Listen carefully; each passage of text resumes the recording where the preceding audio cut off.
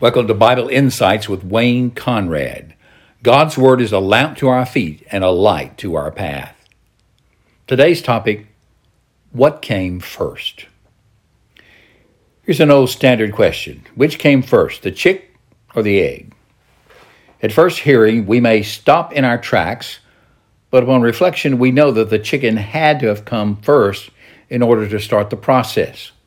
A whole, fully mature chick from the hand of the Creator could then reproduce through eggs.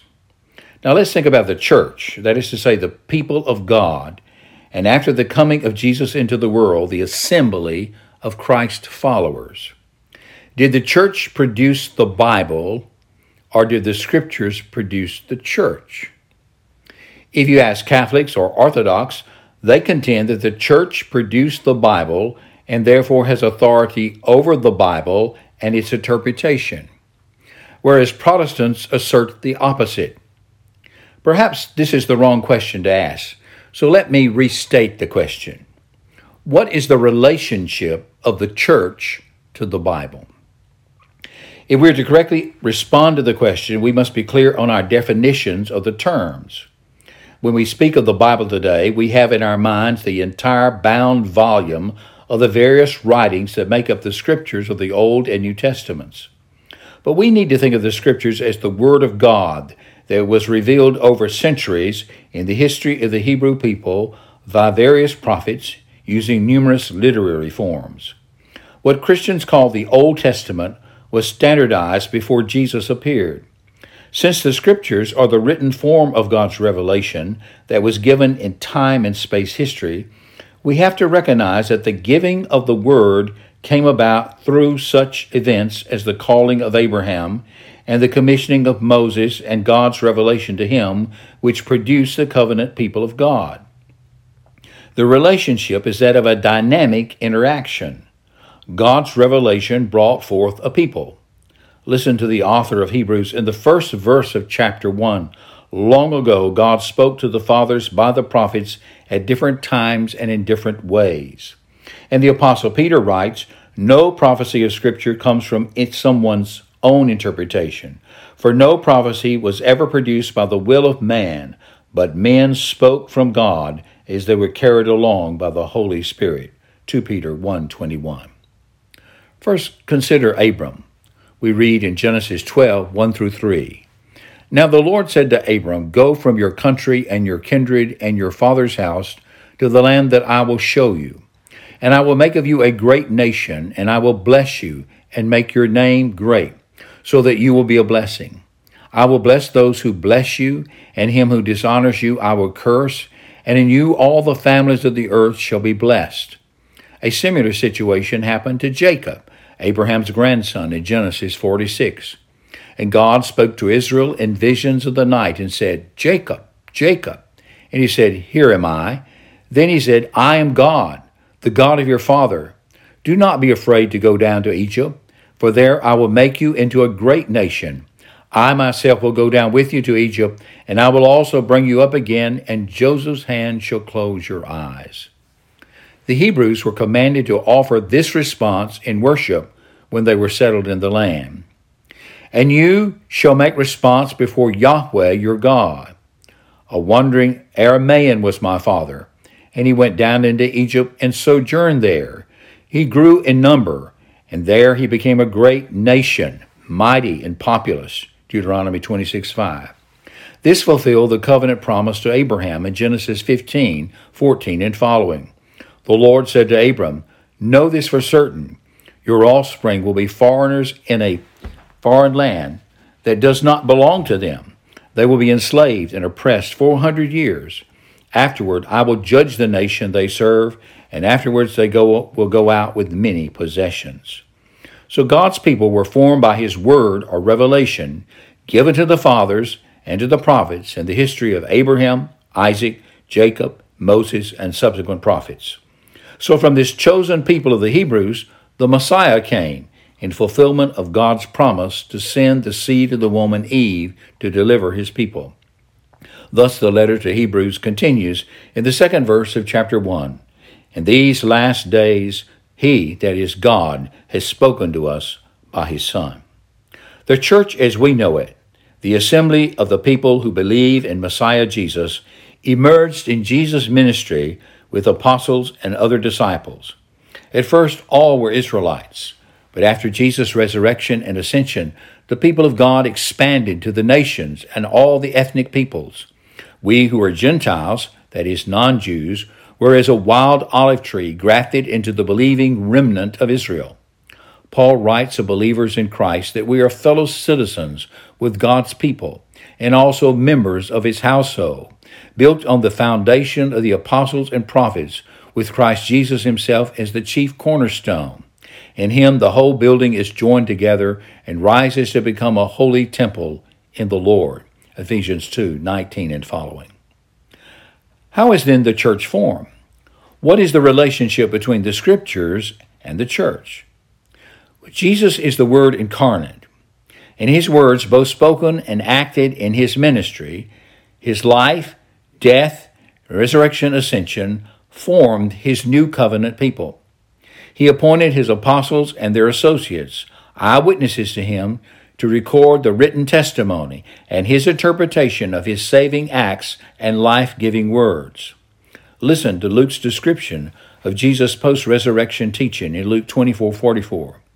And he said to them, "This is what I told you while I was still with you. Everything must be fulfilled that is written about me in the law of Moses, the prophets, and the Psalms." Then he opened their minds so that they could understand the Scriptures. He told them, "This is what is written. The Messiah will suffer and rise from the dead on the third day, and repentance for the forgiveness of sins will be preached in his name to all nations, beginning at Jerusalem. You are witnesses of these things." And this was the fulfillment of Jesus' own statement before his death and in his prayer to the Father. John writes in 14, "All this I spoken while still with you. But the Advocate, the Holy Spirit, whom the Father will send in my name, will teach you all things and will remind you of everything I have said to you. When the Advocate comes, whom I will send to you from the Father, the Spirit of truth who goes out from the Father, he will testify about me. And you also must testify, for you have been with me from the beginning." John 15, verses 26 and 27. And Jesus continues as he prays to the Father in chapter 17, verses 4 through 8. "I brought you glory on earth by finishing the work that you gave me to do.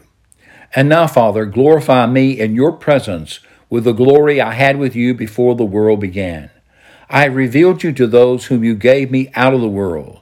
They were yours. You gave them to me, and they have obeyed your word. Now they know that everything you have given me comes from you. For I gave them the words you gave me, and they accepted them. They knew with certainty that I came from you, and they believed that you sent me." And so the Apostle John also writes in his first epistle, "What was from the beginning, what we have heard, what we have seen with our eyes, what we have observed and have touched with our hands concerning the word of life. That life was revealed, and we have seen it, and we testify and declare to you the eternal life that was with the Father and was revealed to us. What we have seen and heard we also declare to you, so that you may have fellowship along with us. And indeed our fellowship is with the Father and with his Son, Jesus Christ.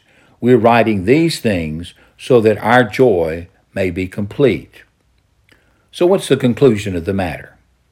God's people are formed by his revelation and the message of his revelation.